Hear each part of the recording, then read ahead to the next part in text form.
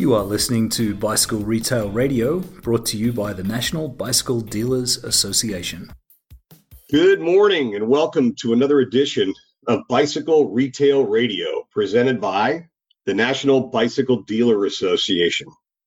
My name's Pat Hoos, and I will be the host for today's discussion. With me on the line is George Gatto. Welcome, George. Hey, Pat. So George is the owner and president of Three Rivers Harley-Davidson, Gatto Harley-Davidson, and Gatto Cycle Shop, which is a motorcycle shop, but also owns Gatto Cycle Shop, the bike shop in the greater Pittsburgh market. George has been in the bike industry, motorcycle industry for years and years, and he's going to share some of his background with you in just a minute. But I'm excited because I think this promises to be a great conversation. George and I go way back to my Cannondale days, and looking forward to catching up and sharing some of our war stories. But just a quick background on me. My name's, again, Pat Hoos. I've been in the bicycle industry for 40 plus years. Hard to believe. Kind of scary that I can actually say that. My dad bought a bike shop when I was 14 and worked there for a number of years, ran a shop in college, led to an outside independent rep position, which led to an opportunity at Cannondale. I was at Cannondale for about 8 years. Great time there during the 90s in their heyday. Eventually went on to American Bicycle Group down in Chattanooga, Tennessee. And that led to an opportunity to run boutique mountain bike brand Titus Cycles back in the early 2000s. And from there, I went on to a brief stint at Easton Bell Sports and eventually landed at Interbike. And I ran Interbike for about 7 years, unfortunately, till its demise in 2018. Still sad about that one. And then I was at a brief stint most recently with Bravo Sports, which was Nutcase Helmets and 661. Today, I'm doing some consulting work in the industry and looking for that next opportunity, hopefully something in the very near future. So that's me. But George, tell us a little bit about you and your family and your background in bikes and what you've been doing lately. Wow. Let's see here. My dad, so I'm second generation. My dad, who's in his 80s, started in 1964 with an auto body shop. He was a car guy. He did a lot of fiberglass work, and he was one of the few guys around that did fiberglass work. So he did a lot of Corvettes. So I have this affinity for old Corvettes and muscle cars from my dad being a kid. He brought motorcycles into the sideline, and my mom, who was equal partners in the business, dad was the typical entrepreneur, could sell anything. Mom did the books. She understood the numbers, and they made a great partnership. So he went from auto body, motorcycles as a sideline. He opened up a little bicycle store in the motorcycle shop. And about that time is when he got out of the auto body business. I was in like 10th grade, and the person that ran the bicycle shop left for some health issues. And my dad said, I need you to run the bicycle shop. So that's how I got in the bicycle business. I ran this little store within the motorcycle store. I grew up in the motorcycle store. In 10th grade, I was running my own bicycle dealership. That's awesome. All right. So now you're in the bike business, but it's kind of a secondary business to motorcycle. But at some point, the family decided we really should put more emphasis in the bike side. What year are we talking about where you guys said, let's go bigger in bikes? So it was really when I got out of college, which would have been 84, 85, I decided that I loved the bicycle business. I love the people. People that know me know I'm more of a business guy than I am an enthusiast. And that's really, what I'm enthusiastic about are probably muscle cars and snow skiing and boating, and I'm not in that business. Business is work. I was college, done with college, started bicycles. I bought a second, third, fourth, fifth store. We were doing about $4 million a year in bicycles. I was loving it. And then the ground started to crumble beneath my feet. There was a lot of consolidation. You lived through that, Pat. Oh, yeah. Oh, it was ugly. Yep. It was ugly. And when that happened, I sat down with my parents and said, emotionally, I am 101% tied to this bicycle business. But monetarily, we're not making a lot of money with it. And we're making a lot of money with our Harley store. So I decided at that point to buy a second Harley-Davidson dealership. But that was in 2007, right before the recession. Great timing on my part. I bought our largest competitor in Pittsburgh right before the recession. I had monthly payments that were more than probably most people in the bicycle industry make in a year. And we made it through. And I split our existing store into Harley and Power Sports. And back in those days, I was actually thinking about getting out of Power Sports because the margins were so good in Harley. It's just an awesome, awesome company to do business with. They were great partners. But, times have been tough on Harley. And this year, it kind of feels like there's been this massive paradigm shift. And the metric business, the power sports business is booming. And the Harley business is struggling. Yeah, I'm going to dive into that a little bit later on in the conversation because I definitely want to hear what's going on in that world. So in that decision to acquire your competitor, is that simultaneous with you guys deciding to exit the 4 other stores? Yes, and that was really my decision. I was the bicycle guy. My dad, I love him to death. He's a great guy, but I was the oldest son of 4, and he was really hard on me. And bicycles, as long as I was profitable, he let me do what I wanted. And, he's Italian, and with Italian comes that temper. Bicycles, I could do what I wanted as long as I made money, and he left me alone. And then when it started to consolidate, I just sat down with him. I mean, it was really emotional, Pat.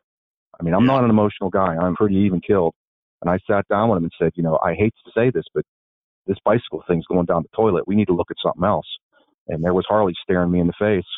I was comfortable being a bicycle dealer. I was comfortable with all the people. Harley, it was a different breed back then. And it was very uncomfortable for me. It took me a few years to get comfortable with it. So you sold 4, or you closed 4 stores, if I'm not mistaken. You didn't even sell the businesses, did you? I talked about selling it. I had several people interested in buying it, but they wanted our last name, which is Gatto, which was our brand. I couldn't sell the last name. And at that point, I just said, fine, I'll close one at a time. I'll sell the buildings, or I'll walk, when the leases are up. So I methodically, closed one store at a time as the leases came up, or I was able to sell the property. And we walked away from it, we kept one store.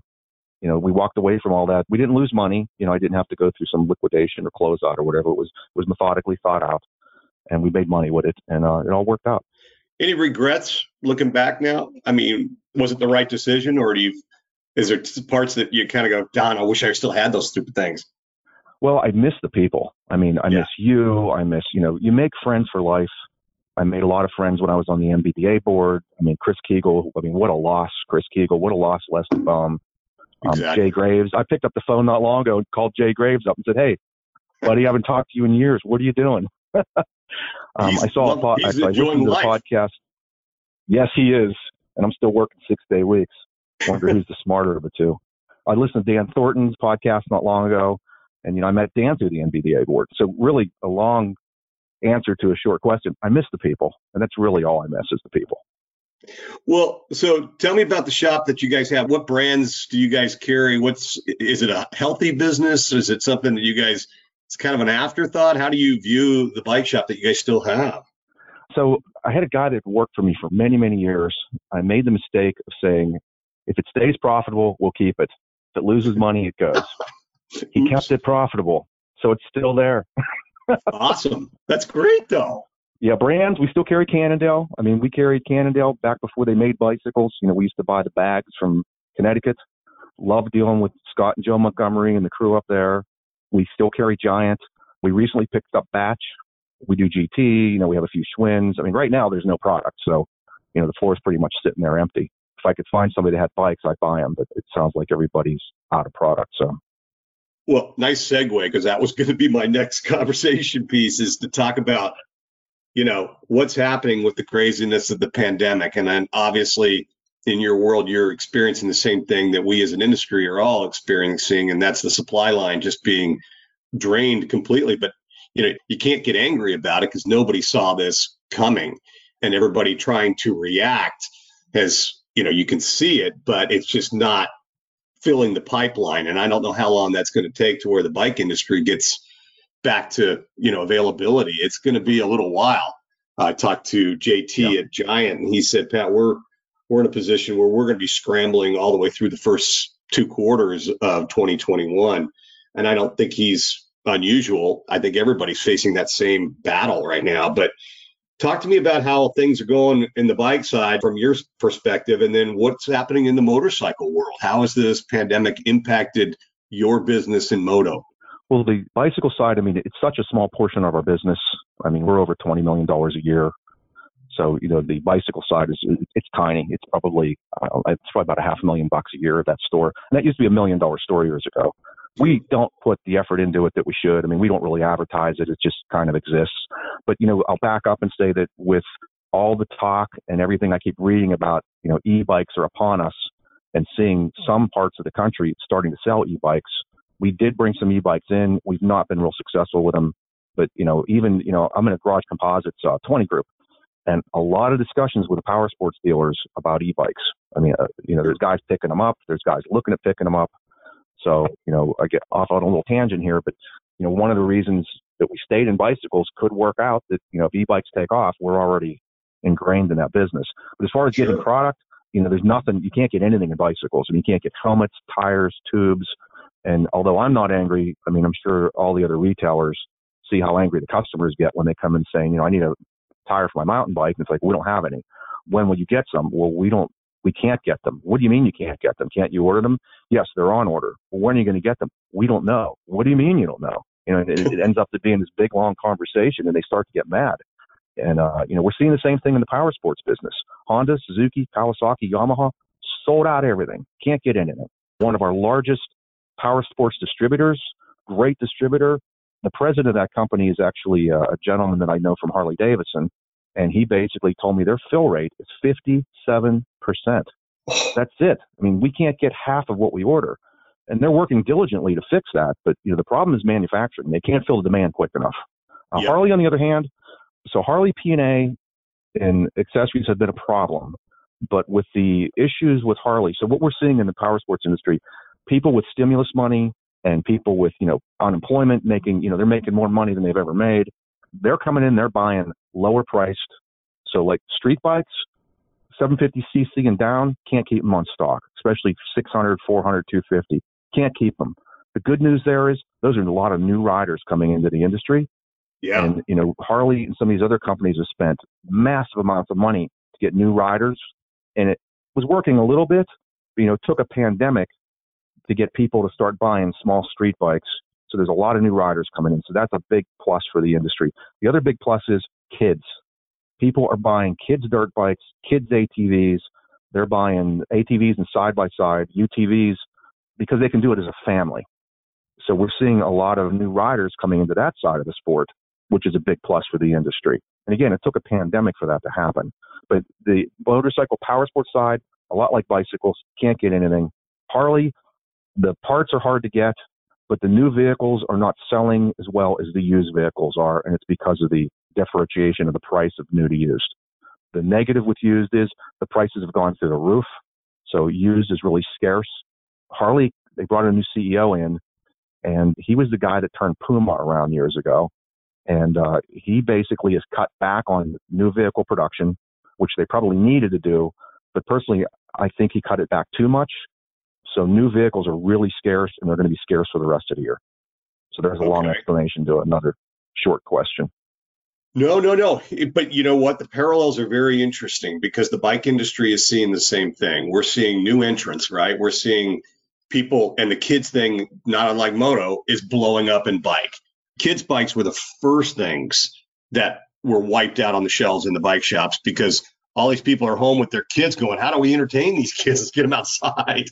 Yeah. And so we've had a ton of new entry, ton of the repair business has gone off the charts, as I'm sure you've seen in moto as well. And not having tires and tubes, people are wheeling these old bikes in with spider webs and saying, can you change the tires? And there's no tires to put on them. And almost every shop that I talk to is 2 weeks to 30 days on repairs. Yeah. It's crazy. We are too. Yep. It's a good problem, but it's a bad problem because if we turn people off now and we can't satisfy that spike in demand, it's going to be a missed opportunity. But the other thing we're seeing is an embracing mayors and municipal groups that want to create more places for people to ride. So there's a huge opportunity as an industry to take advantage of that wind at our sails and get some of these things that we've kind of been fighting to get. Now we've got momentum. Let's go get this stuff done and create safer places for people to ride and keep these new entrants engaged, keep them excited about riding bikes. That's the part that I get excited about. That's a great point, Pat, because, you got to control what you can control. And we can't control we can't get product, but you sure can control, how you treat people. And then, of course, have places to ride. That's really good stuff. It's exciting. And, People for Bikes is the advocacy arm of our industry, and they're all over it. And they've got new leadership there, and this Jen Dice is terrific, and she's got marching orders and she's going after it. So I'm confident we're going to be able to capitalize on this, but just can't happen fast enough in my mind. So shifting gears a little bit, I think it'd be interesting for our audience, George, to talk a little bit about the parallels and then the differences between bicycle and motorcycle industries. And I know you've alluded to some of this stuff already. So let's talk a little bit about the differences. So, in the world of bicycles, bike margins are what they are, and accessory margins are where you want to make that's where the real opportunity, that and labor. Is it the same in moto? How are things different? How does it vary between import brands and Harley, as another example? The difference between the metric comes from Harley. So the guys in my Metric 20 group are always telling me, it's power sports, George, it's power sports. We're going to fine you every time you say metric. But that's 30 years of being a Harley dealer. I keep saying metric, but they're very different from each other. On the power sports side, traditionally, the margins on new vehicles were very low. There were too many dealers. There was too much product. We always had a lot of aged inventory, so we're always dumping inventory. The vendors always had aged inventory, and they're dumping, 1, 2, 3-year-old vehicles. So the margins on new was not very good. The brands where I could make a better margin are the brands we focus our business on. Even though I may like the brand or they may have a better name, we go where we can make the money. What's changed now is that because there's such a shortage of product, we're making full pop on every vehicle that we sell. There are no discounts. We're also getting freight and prep. And then we make a little bit of money in the F&I side with financing. You'll make a little bit of money on the interest on the loan. You'll make a little bit of money if they'll buy like an extended service policy, which is an important thing to have, especially for off-road vehicles. So it used to be we didn't make a lot of money in the unit. We'd make the money in the F&I. We'd make money on parts, accessories, clothing, and service. Now we're making most of the money on the new unit, on the F&I. The P&A business on the power sports side, a lot of it's gone to the internet, and it's been a real problem. I know it's the same thing happened in bicycles or still happening in bicycles. Harley, on the other hand, we made our money on the unit up front. We made money on the F&I. The margins on clothing were not good. They're typically 30, maybe 40%. Wow. At the most. That's low. Yeah, it's low margins, and Harley clothing is not cheap. I mean, $100, $120 for a shirt is no big deal. $40 Right. for a t-shirt, that's what they are. So the margins there aren't real strong. P&A margins are stronger. We used to sell the vehicle, and then they would accessorize the heck out of it. When money gets tight, they back off on the accessorization. They just don't accessorize as much. And they buy less clothing. So really, the money there has been the units and the F&I, not the other products. This podcast is brought to you by MBDA membership and industry donors. To continue providing education and content like the podcast you're listening to now, we need your support. Go to mbda.com and join or donate today. Well, so in terms of margins on the bikes, like in the bicycle industry, I think, most people on this listening to this podcast would say that their margins on bikes are typically anywhere from, 30 to 32 on the high end bikes up to as much as 40 points on some of their higher volume sub $1,000 price points. And they are not happy about it. And understandably, when you shake out to an average margin of 34, 35 points and your cost of doing business is close to that, it makes it kind of hard to make it work. But I don't think they understand motorcycle unit margins. What would you say are your margins on average import versus Harley? So before the pandemic, I would say the metric side was probably power sports. I said that wrong. Power sports. I'm going to get fined. Okay. Power sports side was probably 5-6% of front end gross.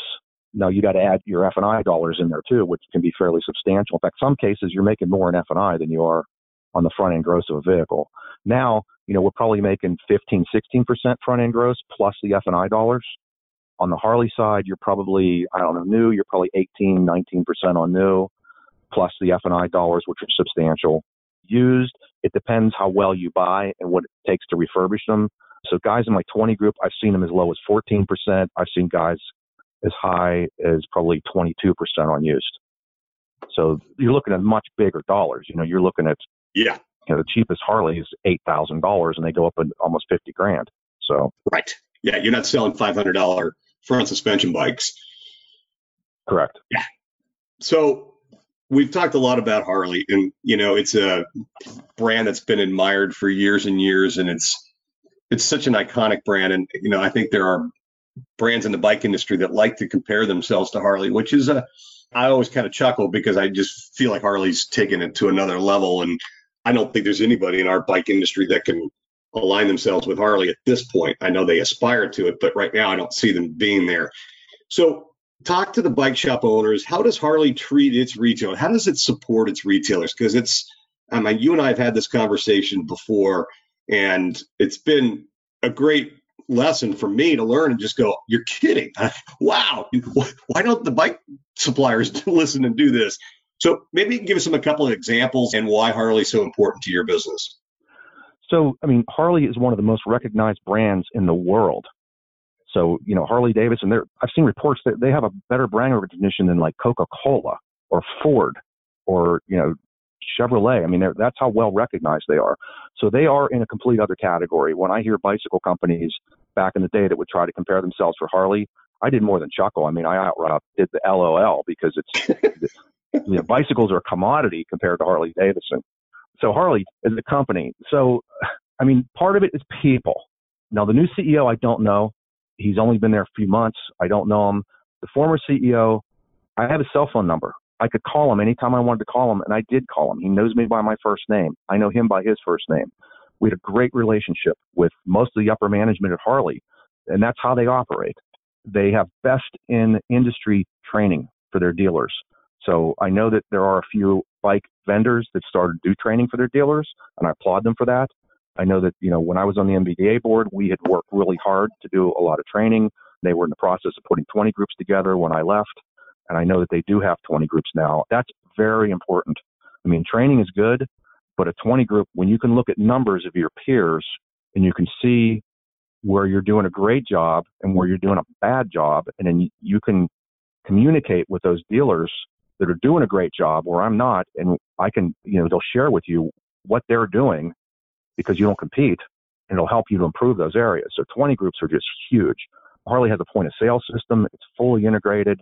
We do everything from selling the vehicle, the F&I. Harley knows what we're selling, when we're selling, so they know, not just vehicles, but they know some little $2 part, what they need to stock heavier on because they know what's selling. We have access with some great reporting to really measure everything in a dealership. At my fingertips, I can look at reports to see, payroll percentage per department, aged inventory reports. And frankly, that's what I spend most of my time doing. I kind of oversee what's going on with, inventory levels, payroll levels. If we're up, if we're down, we set goals. Are we hitting goals? And Harley is where I learned all this.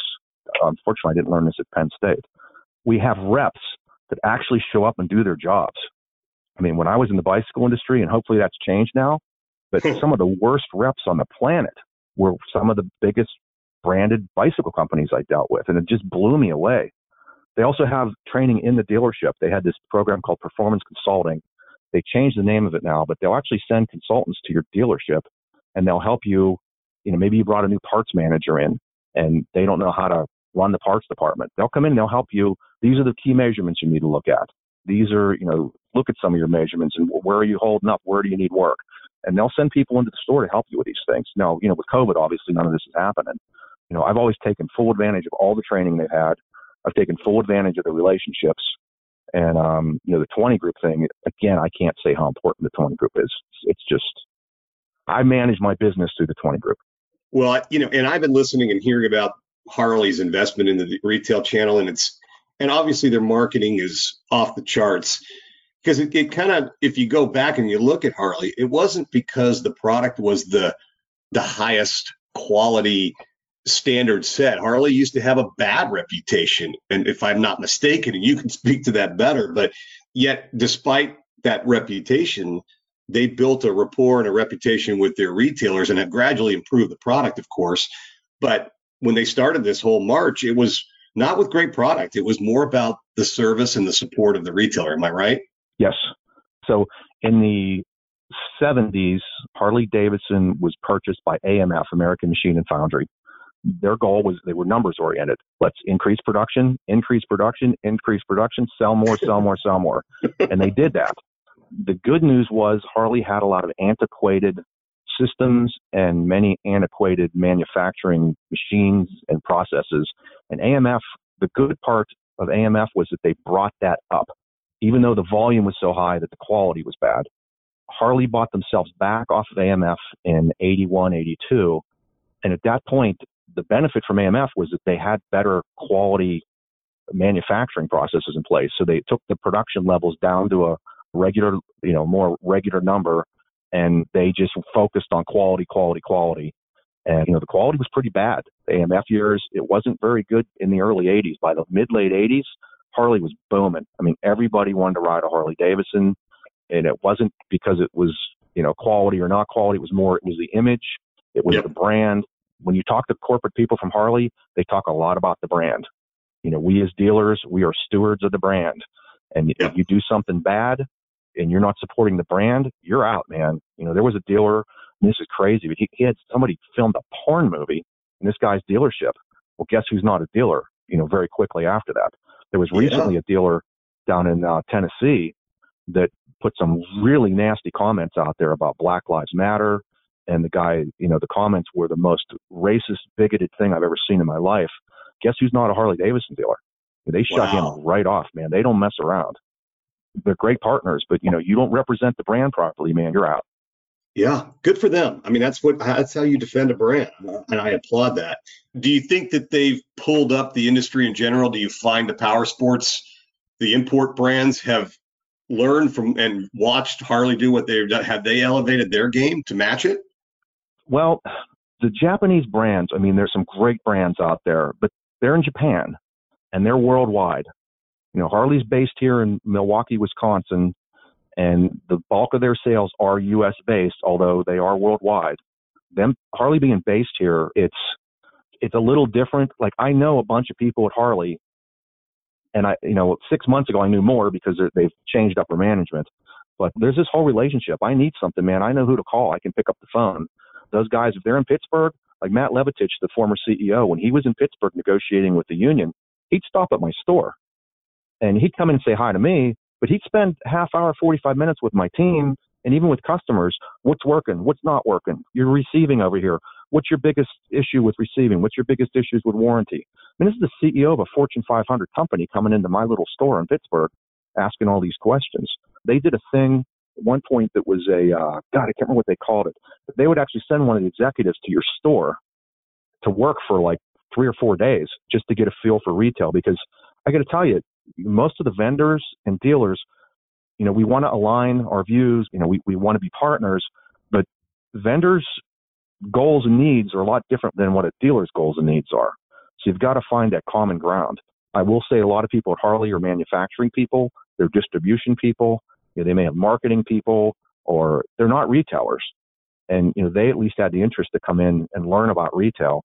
And they needed to do that because, again, they're not retailers. They don't see it. I'll tell a quick story. I hired a guy that worked for Harley Corporate for years. He actually would train service departments on how to run service. We hired him. Love the guy. Great guy.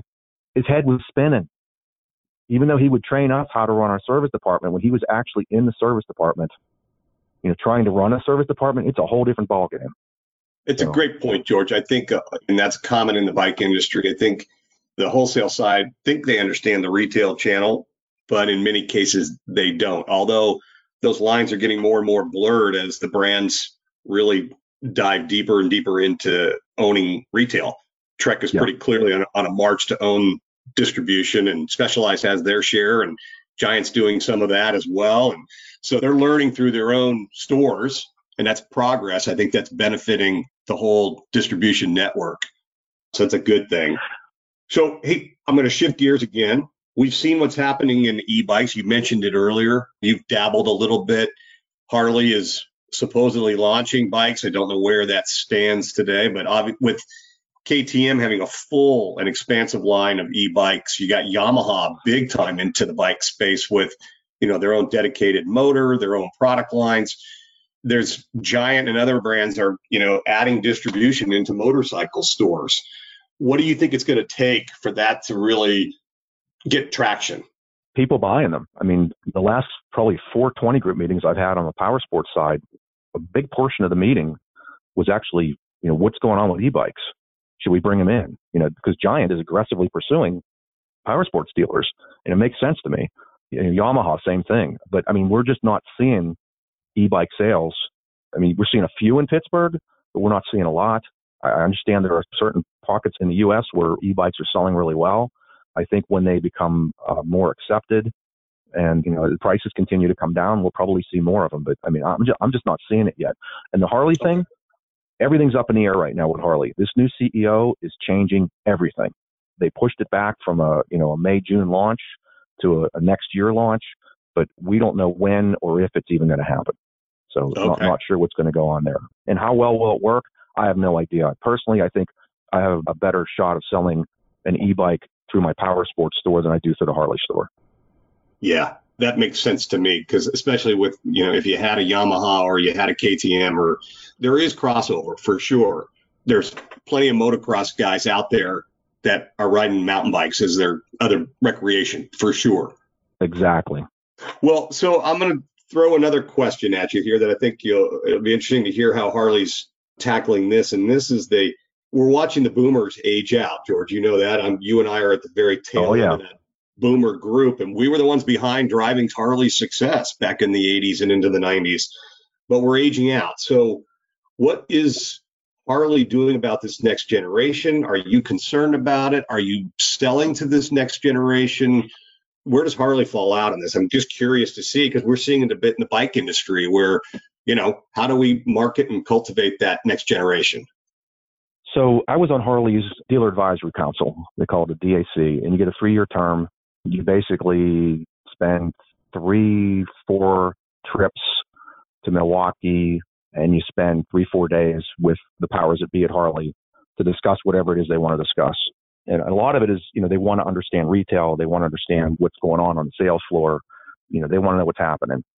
When I was on that DAC, we spent a lot of time talking about the baby boomers and, what a huge bubble of population it was. And at that point, I mean, they knew it was coming. They talked about it for years, and they knew it was coming. What they did is they marketed to new riders, and they spent a lot of money marketing to new riders. It was, an age, they were going for younger riders. They focused on, younger male.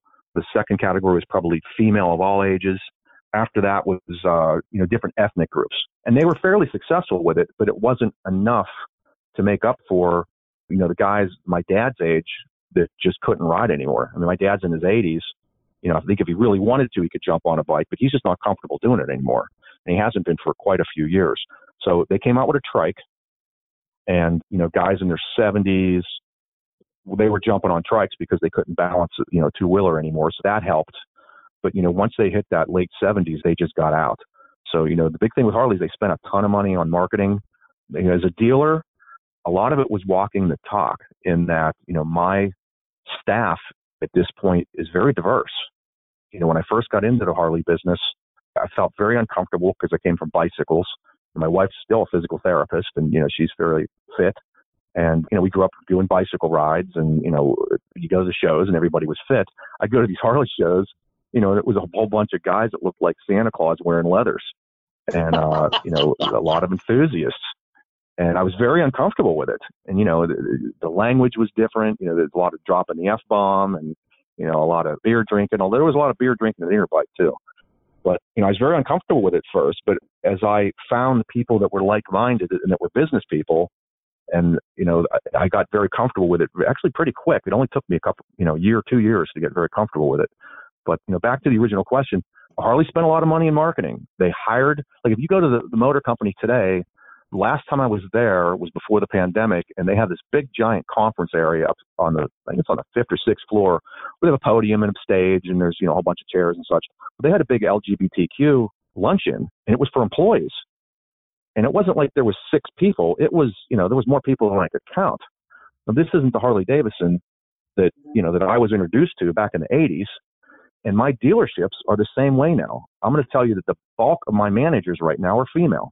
My right hand, Lisa, she's our general manager and our controller, and she's been here over 10 years.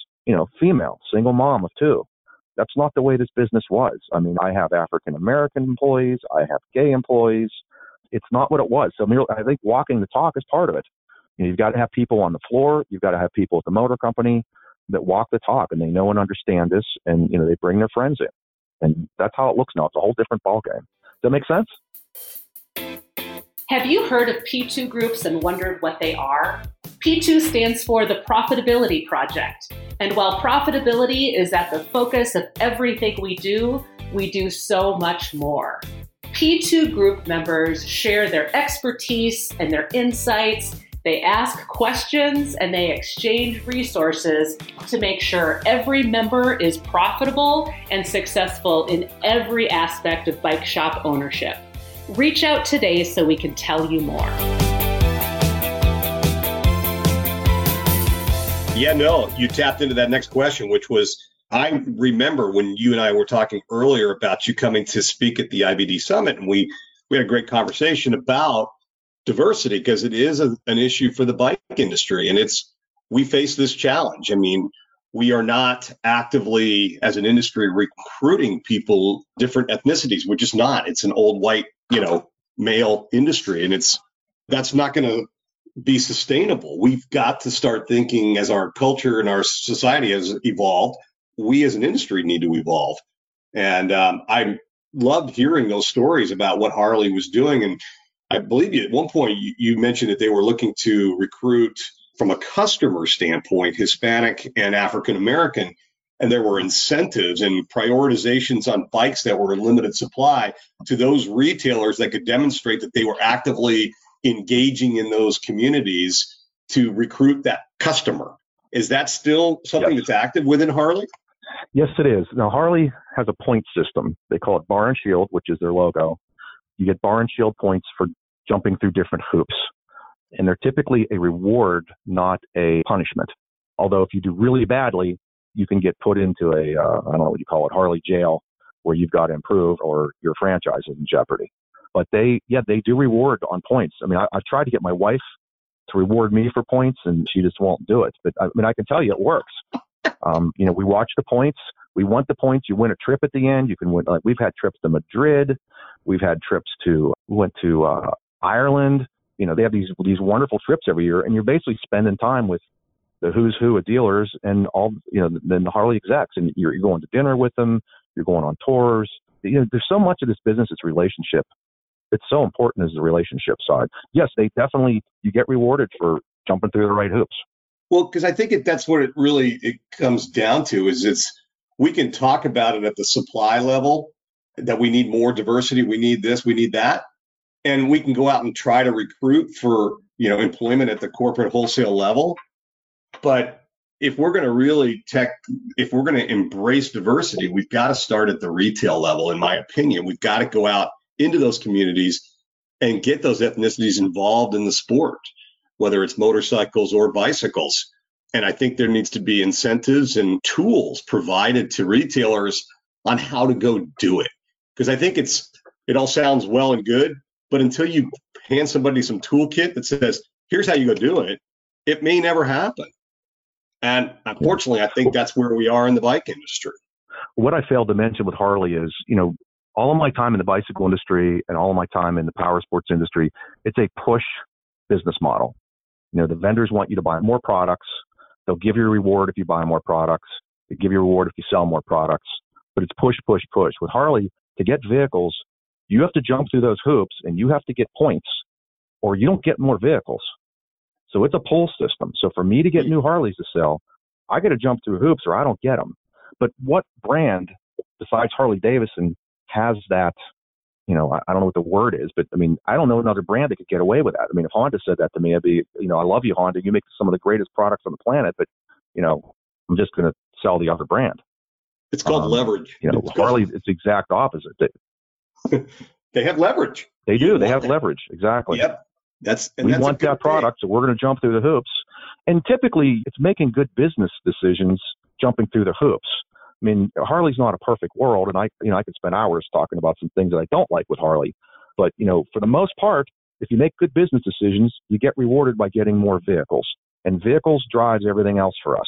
If I sell a new Harley Street Glide, I know that person's going to spend X amount of dollars on parts and accessories.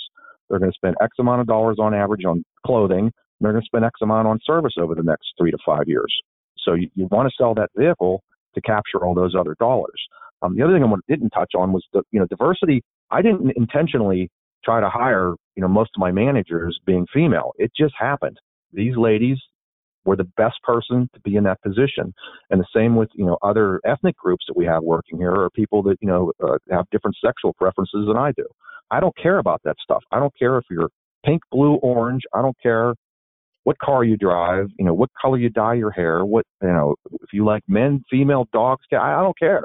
It's about doing a good job. I spend more time with the people I work with in my own family. I like to surround myself with people that I like and people that do a good job, and it just happened. So it wasn't like it was intentional for us.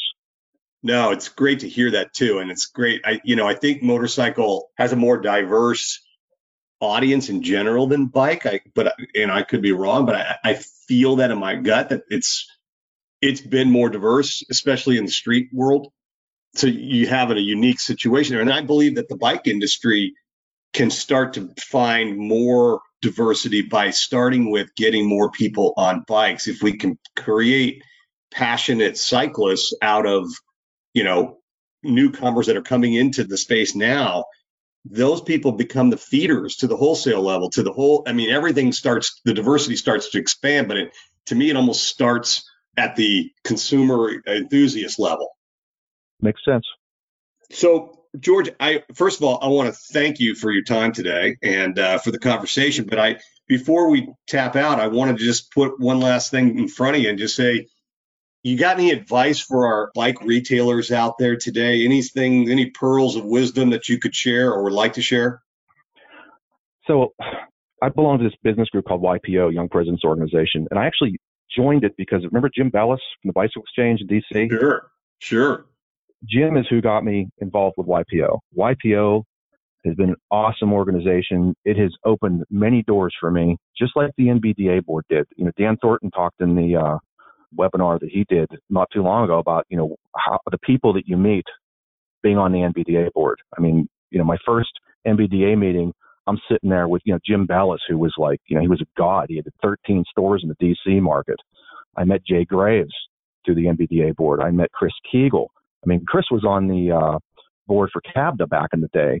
And when CABDA was blowing up, I was like, we got to get Chris Kegel on our board. They're a great guy. In fact, I used to go see Chris when I was in Milwaukee visiting Harley. I'd go have dinner with him, or we hang out, even if it was for a few minutes, we just meet up. But I got to meet people like that being on the NBDA board. That was huge for me. YPO was huge for me. 20 groups are still huge for me. And it gets to a point like, on a board, like even Harley's DAC, Dealer Advisory Council, the first year you're learning everything there is to learn about Harley corporate. The second year you're engaged like crazy. The third year you're like, get me the F out of here. I've had enough of this. But, the people you meet and the quality of retailer, you are who you hang out with. When you're hanging out with the likes of, Chris Kegel, you're going to bounce great ideas off each other, and you're going to learn from each other, and you're going to help each other. And when you're in a 20 group, some of the dealers are in 20 groups that I've been in, because I'm in a 20 group for the Harley stores, and I'm in a 20 group for the Power Sports stores. So I have 3 trips a year for each of those, and numerous webinars now, these Zoom webinars. We're on these things. During the pandemic, my 20 group, we saved each other's butts through the pandemic. I was the first one to get shut down in Pennsylvania. I shared, detailed information of what was going on when we were getting shut down and all the uncertainty. And this is what I'm doing, guys. I laid everybody off. I told everybody to sign up for employment. I shut off, all my advertising. I shut off Cycle Trader. I called the garbage company and shut off the garbage pickup. And the guys in the 20 group were like thanking me when they got shut down. At least not all of them got shut down, but the guys that got shut down, they're like, George, you gave us a list of what to do. We didn't have to come up with that list. And then when those guys were reopening before I did, they were telling me what was going on. Those guys in my Power Sports group were like, George, how much inventory you got? I said, God, between 3 stores, 2 Harley and a metric store, I'm probably sitting on $6 million worth of inventory. I'm scared to death. I don't know when our governor's going to let us open. We're going into busy season. They're like, George, buy more inventory. I'm like, what? I'm not buying any more inventory. You guys are crazy. They're like, buy more inventory. We've sold through all our inventory, and we've already bought what's in the U.S. There is no more inventory. If you don't place orders you're not going to get anything. So I placed orders, and I got a full showroom right now because the guys in the 20 group, we don't compete. We share everything. We were texting every night. We were calling. In fact, we still call each other almost daily. But, we saved each other's butts. So, join a 20 group. If you get the opportunity to be on something important like the NBDA board, my God, the people you meet and the things you learn, you don't get that from a college education. YPO, you got to be pretty big volume to get into YPO, but there are other organizations like it that are more broad-based. It's not just, your industry. God, what else can I tell you? I think when we did the Bicycle Business Conference, we talked about vote with your dollars, support the vendors that have, business models or the same ideals as you do.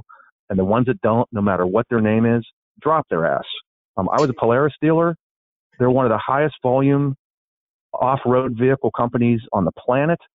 I did not like their business model. In fact, I hated it. I dropped Polaris, and it cost me some money to drop them. But you know what? I'm in a much better place today not having to deal with Polaris. Bicycle vendors, I don't know who's who anymore, so I can't speak to that. Beyond that, God, what else can I tell you? Manage your expenses. Lemco and the 20 groups, Sam Danzo and Tony Gonzalez from Garage Composites, these guys are always saying, you're not going to go out of business by having too much inventory. What do you got too much inventory? They're always looking at inventory levels and how much can you sell. And, we have floor plans that can be big, big numbers. So we really watch our expenses. It's not just about selling more product. Training, take advantage of everything you can do. I'm a sponge. I'm not the brightest guy. I'm a sponge. I'm just always trying to learn. Boy, you just put the ball on the tee for me. And I will say this, and I mean this in sincerity, Brandy and the board at the NBDA they've been working their butts off to help retailers. And there are tools and resources that are available today that can truly help every retailer that's out there. Joining the P2 groups, the webinars that she's got going on. She's revamped the website. She's kicking ass as the executive director. She's doing a fantastic job. And I think, the industry, the retailers who shrugged their shoulders at the NBDA need to take another look. There was a period where it was a little off course, but it's back. And since she's taken the helm, it's really become a valuable resource to bike shops out there. And you're crazy to not take advantage of it. That's, if I could say anything, that's what I'd like to wrap this up with is this is a clear demonstration of that, is putting these podcasts together. They're not easy. It takes time. There's an investment to be made, but there are great lessons learned in all of this. And George, I just want to thank you from the bottom of my heart for doing this. Great to catch up. Let's stay connected. And I'm sure our paths are going to cross in the not too distant future, my friend. Hey, before I hang up, I want to say that I wish we had the NBDA in the motorcycle industry. We do not have an organization like the NBDA here, and we could really use it, especially right now. Because even though things are booming, if you made bad decisions, you're out of business. And there are a crap load of dealers closing up right now, Harley and Power Sports both. Wow. Well, great insight. Rally cry. Go get them, Brandy. This has been Bicycle Retail Radio by the National Bicycle Dealers Association. For more information on membership and member benefits, join us at nbda.com.